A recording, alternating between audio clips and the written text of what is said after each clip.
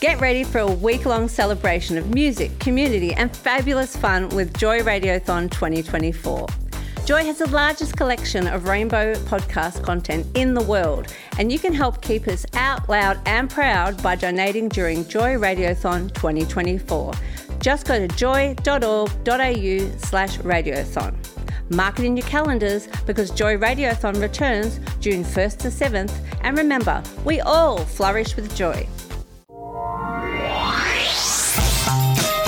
Taking a look at the issues surrounding the health and well-being of our LGBTIQ communities, this is Well, Well, Well, brought to you every week by Thorn Harbour Health. Here on Well, Well, Well, we delve into the issues impacting and surrounding the health and well-being of our gender, sex and sexually diverse communities. Coming to you from Joy's Pride Centre studios on Boonwurrung Country, I'm your host, Michael Whelan, joined this week at the Pride Centre studios by Rachel Cook. Rachel, how are you going? I'm really well. It's lovely to be here with you. Tonight we'll be hearing about the midsummer show The Rainbow Tree, a musical storytelling show written with children from rainbow families, from content collected through Zoom meetings during the 6-month Melbourne lockdowns. We'll be speaking to one of the creators of the show, Sarah Ward, who some listeners may know as their alter ego performance character, Yana Alana. So stick around right after this. Sexual health, mental health, and the overall well-being of our LGBTIQ communities. You're listening to Well, Well, Well.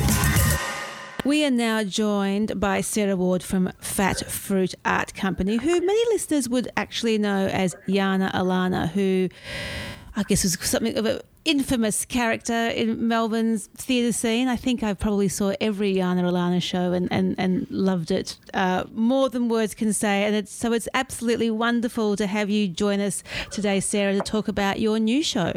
Thank you so much for that flattering introduction. That was gorgeous. I had no idea that you saw so many Yana shows. Oh, of course. Who didn't?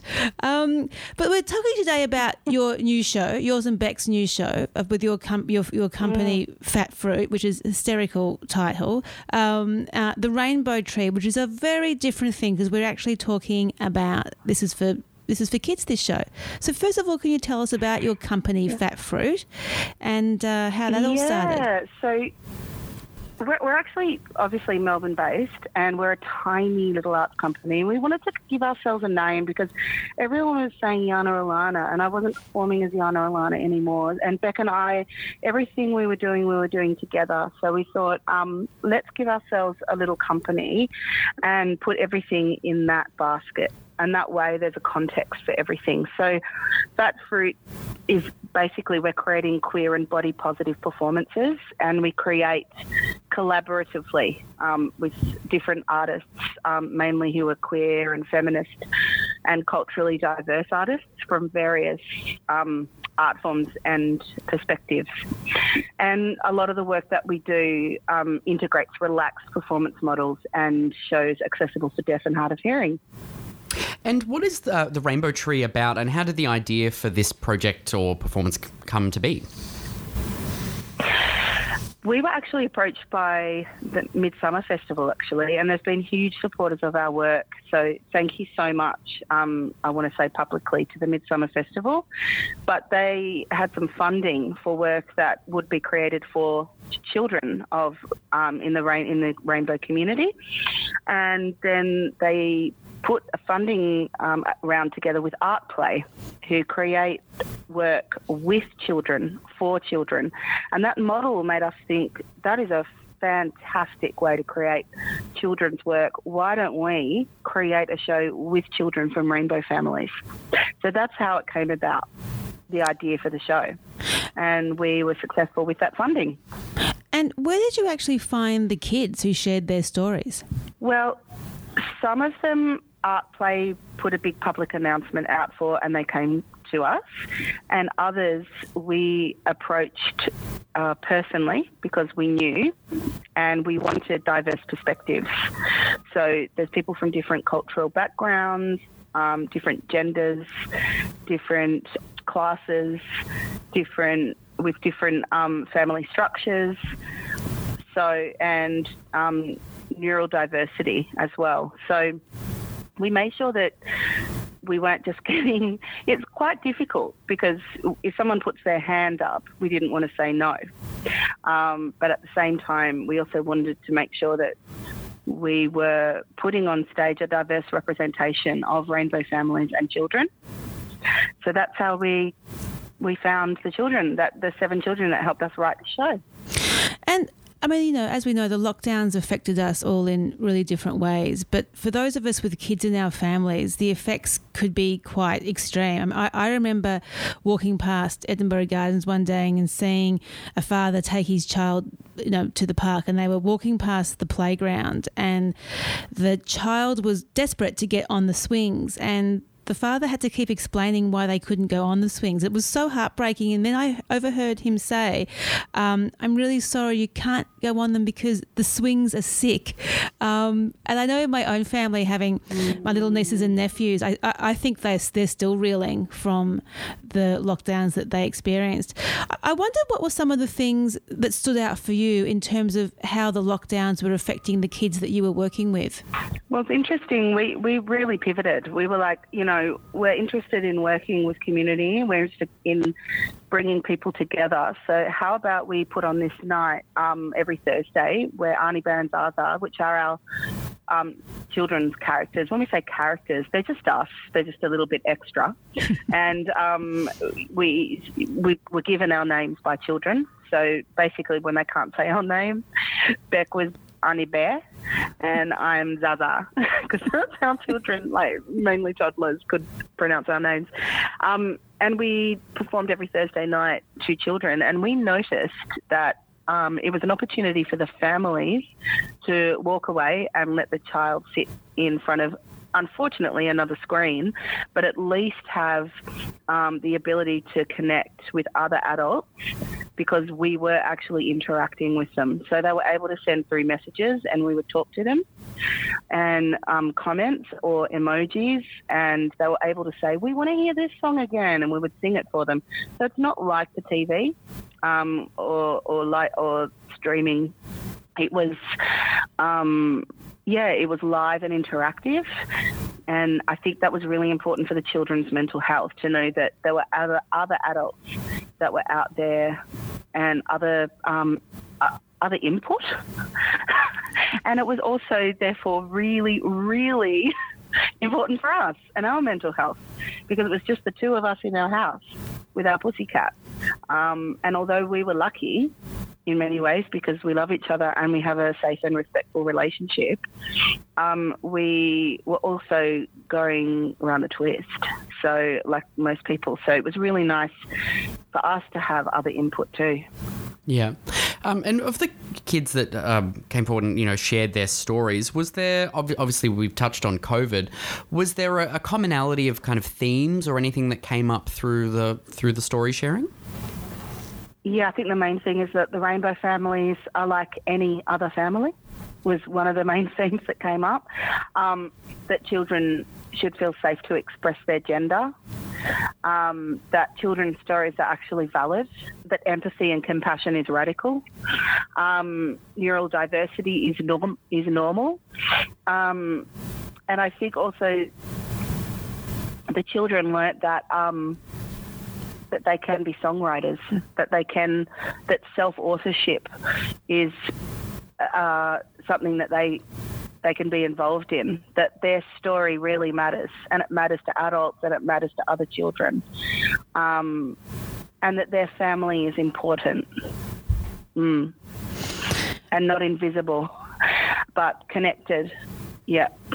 And I guess, was that radical for the kids too, in terms that they were being really supported in an environment that was being really supported to express that? Because I imagine, I hope for a lot of them that they're in safe environments, whether that's, in the schools or the preschools or the families that they're in, the broader families and broader friendship circles that they also engage with. But I imagine there's also, whilst the world has changed, there's still a long way to go. Did you find that they were finding that really freeing, that they were in this really supportive environment to talk about these things that are important to them? Absolutely. But like we were just saying, it was lockdown. So most of the themes were about being outside. I noticed. But also the concept of the rainbow tree itself does evoke, straight away, trees are outside. And I think that was really important for all of us, is that we broke out of the house and we were in imagined spaces. And those spaces, I think, were just... I don't think it was incidental. I think it is a part of their psyche, is that they were mythological and made up beings, which I think sits really alongside. One of the children said, I said, what is the rainbow tree? And she said, it's not a tall tree and it's not a short tree. It's in the middle. It's a non-binary tree. And that came from her. That's incredible. I just got shivers. Yeah. She was 4, and then when we performed the other day, I heard this little kid say, "What's non-binary?" And I was like, "This is fantastic. This is everything, And I think also for us too, speaking to one of the children, they've developed a language that helps them articulate their experience that we then share with the audience as well. So he came up with the term family, which is friends that are family, and chamily, which is chosen family. We came up with the term auntie, which is an auntie of the heart, because we don't have children, but we want them to know that we're not blood, but we are your auntie and we're connected through heart. And then there's sibling, which is a sibling with the same donor. So there's all this language coming out of it that I think children will begin to be able to use. And I think language is really important, because without it, you're invisible. You don't exist. So defining and self-defining is really important, and really playful as well. Children do it in such an organic and it's not heavy, there's a lightness to their exploration around their identity. And so therefore the language that they come up with is really exciting. That is so fascinating. I mean, just sitting here thinking about the potential now, apart from the show, but what's come out of the show in terms of inventing this language. Are you thinking of a little book maybe? I think it's really important. And we definitely do want to create a little book, because we think that it's important. Like I just said, it's really important. And it's been so fun. Like in the show, we also say kibling, a cat sibling, because we know how people are with their cats, with their pets. But honestly, it's not just for rainbow families. That's the interesting thing about this show. And we want to start kind of advertising this idea, is that it's for anybody who has a family structure that's outside of a visible mainstream family structure. And I think, maybe if you're a foster child, you might really connect to this idea of family, friends that are family. Or, if you live in any structure that isn't this idea of a mum and a dad and 2 kids, 2 dogs, a picket fence, a house that you own, a pool, this, we're told that's what a normal family is, and it absolutely isn't. Families are far more diverse than that, and that includes rainbow families. So I think this is a really important show for every family to come along to create their own, language and their own sense of what their family is and where their family fits, and also to understand, there is no normal family. There's just a really diverse mix of families. Sarah, everything you've been talking about, and I've sort of taken some tangents that I really wasn't quite expecting, especially around this language idea, it's also amazing. One of the things I also wanted to touch on was this show obviously is about entertainment, firstly, but in terms of rainbow, in terms of mental health, what do you think the Rainbow Tree has the power to do? Well, it's interesting when you say this show is about entertainment. I sort of actually think I think that when Beck and I create work, of course we want people to be entertained in a way, but for us, our ethos is always around mental health, and about connectivity and bringing community together. So I think people's mental health is improved when their perspective is amplified, and their mental health improves when they have purpose.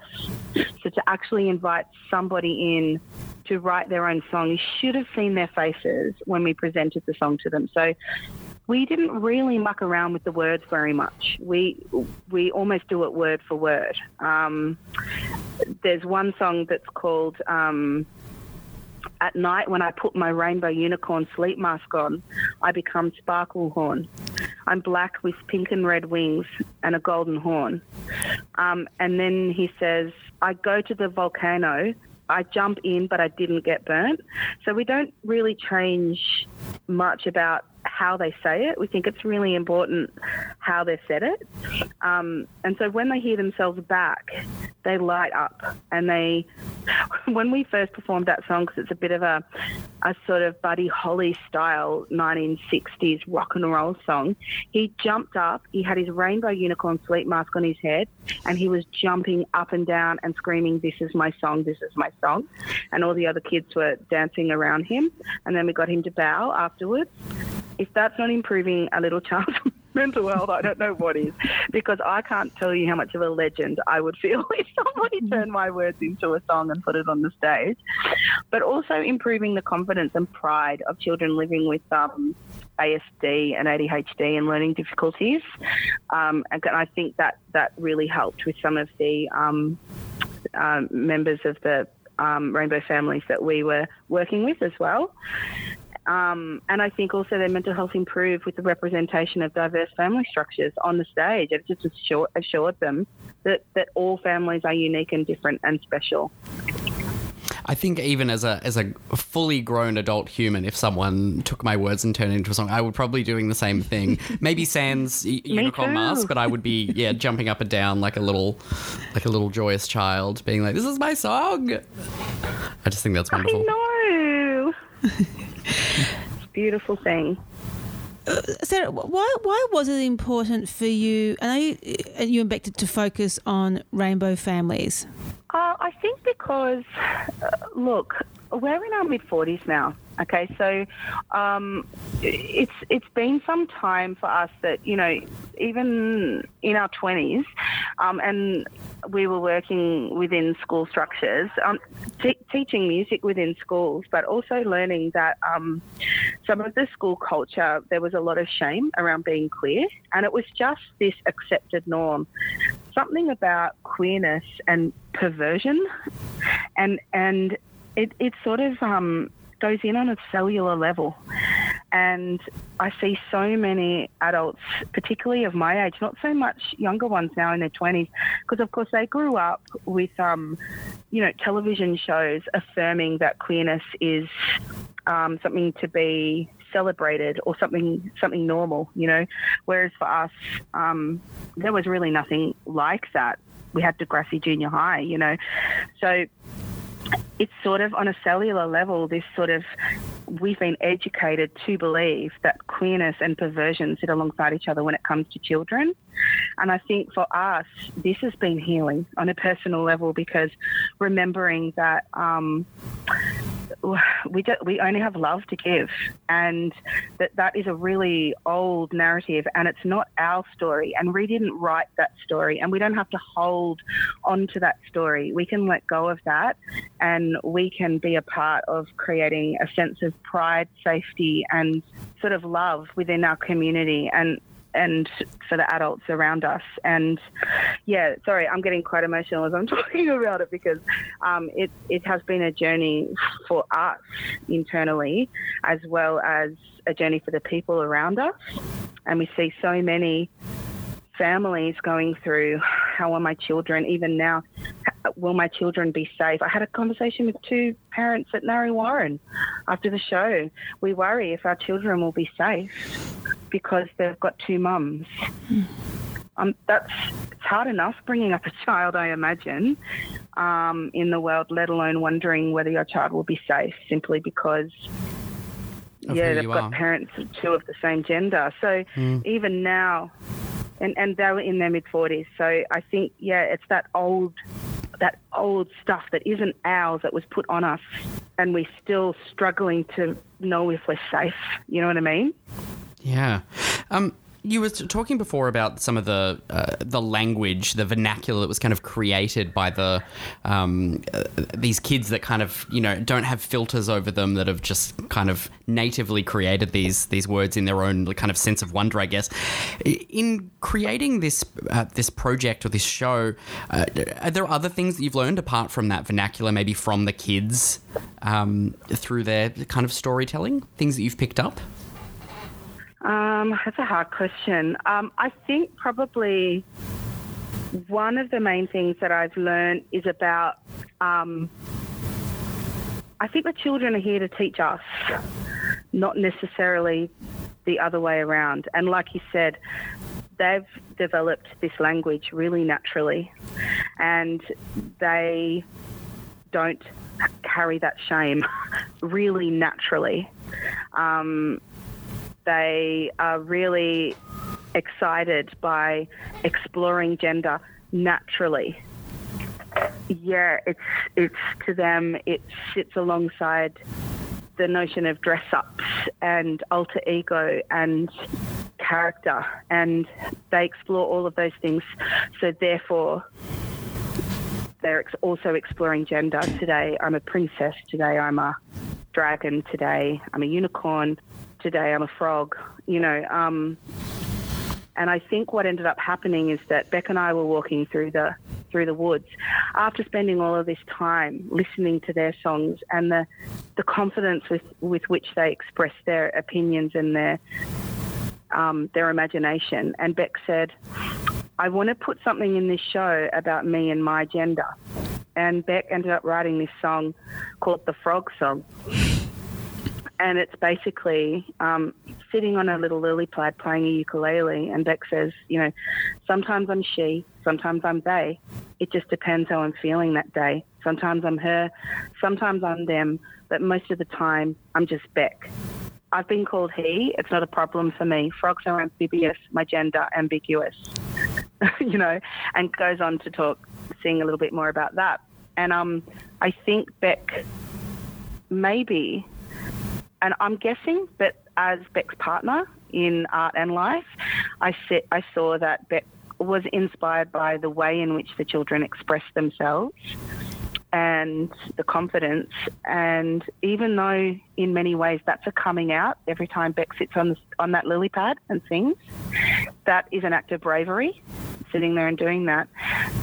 Beck is held by the children every time we do this show, because they're there, animated, but they're there, and the spirit of them is there. And so we're held as well. So we learnt that it's cyclical, and that we learn from the children as much as they learn from us. That is so beautiful. I'm actually feeling a little bit emotional, and I'm looking over at Michael gee, might have to take a break ourselves. Sarah, that is so beautiful. I was just thinking when you were talking that, it's just such a shame that we lose that as we become adults. That sense of play to kind of explore. And that there's so many... adolescence... I think adolescence is different. We're talking about young people. I think as soon as hormones hit, it's a whole other world. And we haven't created a work with adolescent children, and I think that would be a very different discussion. But yeah, I do think, wouldn't it be great if society allowed us to bring some of that curiosity and playfulness through to our adolescence and into our adulthood?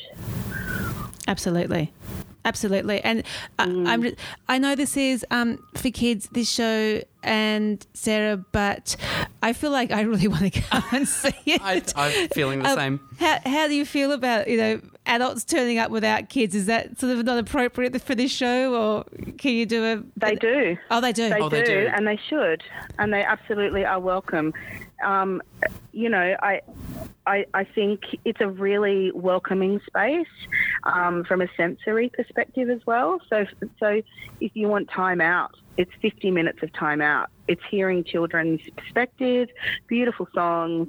It's playful, and you get to sit on, beautiful sensory green carpet. You can hold on to a, what do you call those squishmallows? You can grab a squishmallow and cuddle it.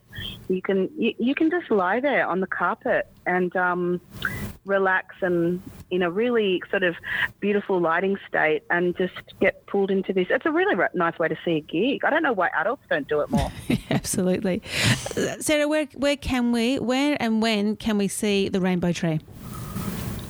We really want to focus all our energy on getting you all to come to the Arts Centre, to be honest. I know that at the moment Joy FM listeners are probably more centred around the Melbourne City area. So please come to the Arts Centre show. We've got a full week there and we'd love an audience. Tickets are hard to sell at the moment, especially if you're not someone who's, a children's entertainer that the parents know. And we think that there's this misnomer out there that it's only for rainbow families, which is bizarre because it's actually for all families. So we really want an audience at Arts Centre. Absolutely. Well, I'm going to book tickets and bring my nephews along. I was just going to say the same thing. I'm going to bring my nephew along. Sarah, thank you so much for joining us on Well today. Good luck with the show, and thanks so much for all of the amazing work that you and Beck create. Thank you so much for making time for us and for asking such incredible questions. You're welcome. Keen to keep the conversation going about health and well-being? For more episodes of Well, head to the Joy website, joy.org.au/well. Time to wrap up another episode of Well. Links to information from tonight's show will be on the podcast page, joy.org.au/well, where you can listen to all of our previous episodes. Also, let's flag next week's show. Michael and I will be speaking about our actual Midsummer events. Michael, yours is? I am facilitating a fantastic community event with some amazing speakers. The event is called No Pride in Racism. We're going to be unpacking some potentially difficult topics. We're going to be talking about racism within our LGBTIQA+ communities, particularly when dating, around disclosure, racism that's experienced in dating apps and that sort of thing. So we'll have a wonderful panel of speakers sharing their personal stories and a Q&A with our community. That'll be here at the Victorian Pride Centre in the Theaterette space on February the 7th, which you can find on the Midsummer website. And my event is called Wise Words, a night of intergenerational storytelling. It's our annual event, and it's a night which showcases LGBTIQ women writers, trans and non-binary inclusive, writers and performers who share their stories. It's a brilliant lineup, which we will be chatting about next week. Looking forward to having a chat about that. And don't forget, if there's a topic that you'd like us to cover, get in touch by emailing us at well@joy.org.au. Thanks for listening to Well, your show for LGBTIQ health and well-being. Presented by Joy sponsor Thorn Harbour Health. For more on these topics and much more, check out Thorn Harbour on social media at Thorn Harbour or via the website thornharbour.org. This podcast was produced by Joy Media. You can support Joy's diverse sound and diverse community this June by donating to Joy Radiothon 2024. Go to joy.org.au/radiothon. And remember, we all flourish with joy.